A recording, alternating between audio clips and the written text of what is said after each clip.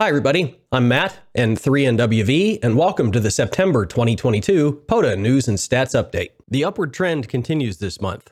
There were 13,588 activations, an increase of 5%, done by 2,567 activators, also up 2%. They made it to nearly 5,000 parks, 4,952 to be exact, which is up 8%.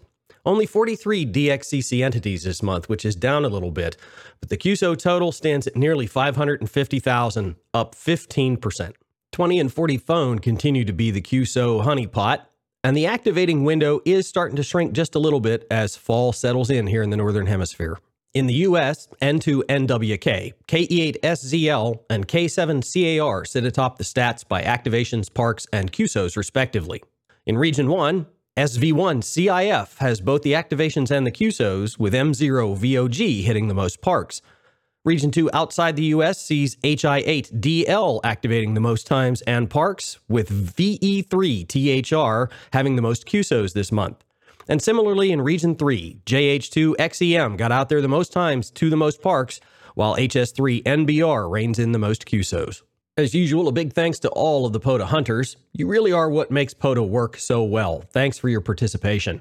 Our most active hunters this month are K9ICP Bruce with just shy of 1,000 unique entities hunted, and 82CD Toby with just shy of 2,000 total hunted QSOs.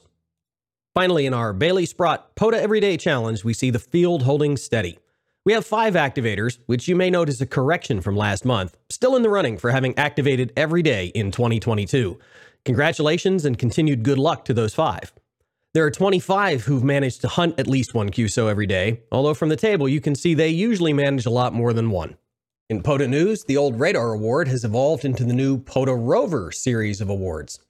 Rather than requiring activators to measure and enter distances, the new Rover Awards are based on transitions between different park entities within the same UTC day. This can be determined using the log data activators are already submitting to POTA, and the automation needed to issue those new awards is already in place. Rover Awards will be issued retroactively for activators who have completed eligible multi-entity activations in the past. Just give the system a little time to go through the thousands of existing logs. New awards will be issued with a 7-day delay period built in to ensure activators have time to upload all the logs associated with a new rove. A huge thanks to everyone on the dev team who has made this change possible. That's all for this month's update. Next month is the Halloween edition, so get out there and scare up some POTA fun.